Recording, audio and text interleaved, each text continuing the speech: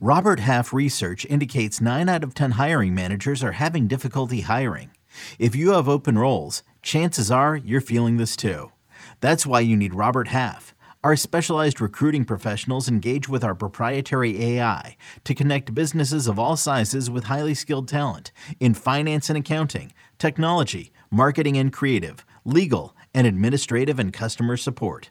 At Robert Half, we know talent. Visit roberthalf.com today. Justin Verlander to the Mets, Trea Turner to the Phillies. Let's break it down on Fantasy Baseball today in 5. Welcome into FBT in 5. Today is Tuesday, December 6th. I am Frank Sanford, joined by Scott White. And let's start off with Justin Verlander, who signed a 2-year deal worth $86 million with the New York Mets. And he returned with a bang this past season, Scott. Won the AL Cy Young Award, 1.75 ERA, 0.83 whip, 18 wins. I don't know that much changes for him with the New York Mets, but I will say the early ADP, 51st off the board, that seems like a discount for Justin Verlander. Yeah, that is something that shouldn't last. Now it might, because there are a lot of really good pitchers who you could call an ace in fantasy, rightfully, well more than 12 of them, maybe as many as like 20 of them. So sorting them out is a difficult task, and it becomes a matter of weighing risk factors. And for a lot of people, Verlander's 40 years of age is going to be a major risk factor. I don't see it that way, because particularly when we're talking about starting pitcher, I mean, this is a group that gets hurt all the time. There are so many risk factors at this position that, to me, it's almost like, okay, if a guy's managed to prove his resilience over that many years, durable, pitching deep, and he's made it to 40 and he's still doing that, like, that's battle tested. That is fewer concerns as far as I'm concerned. So I think Verlander's the number one pitcher, and that would have been the same if he returned to Houston or going to the Mets. I mean, the Mets 100-win team last year actually scored more runs than the Astros.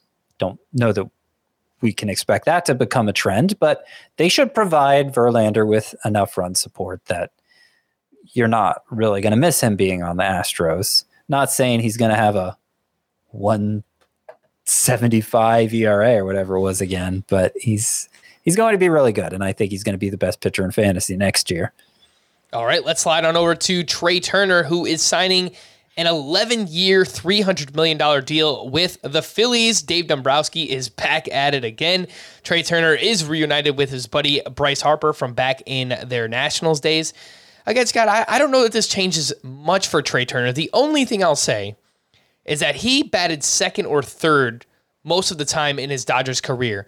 If he is just plugged in as the leadoff hitter in Philadelphia, it would not surprise me if he gets back to running more, 35, potentially 40-plus steals once again for Trea Turner. What do you think? Yeah, I think that's plausible. I mean, it's hard to put an exact number on it because stolen bases I expect to increase significantly across the whole league because of rule changes. So what is the 30 steal season going to mean next year? But just relative to what we expected from Trea Turner, what we've come to expect from Trea Turner, his 27 steals this past year was pretty low. Phillies had the 5th most stolen bases in baseball last year.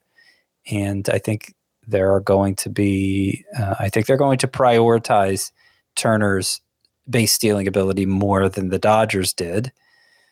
I think, you look at how, like, the Dodgers, a distant first in runs scored last year, obviously very efficient run scoring juggernaut.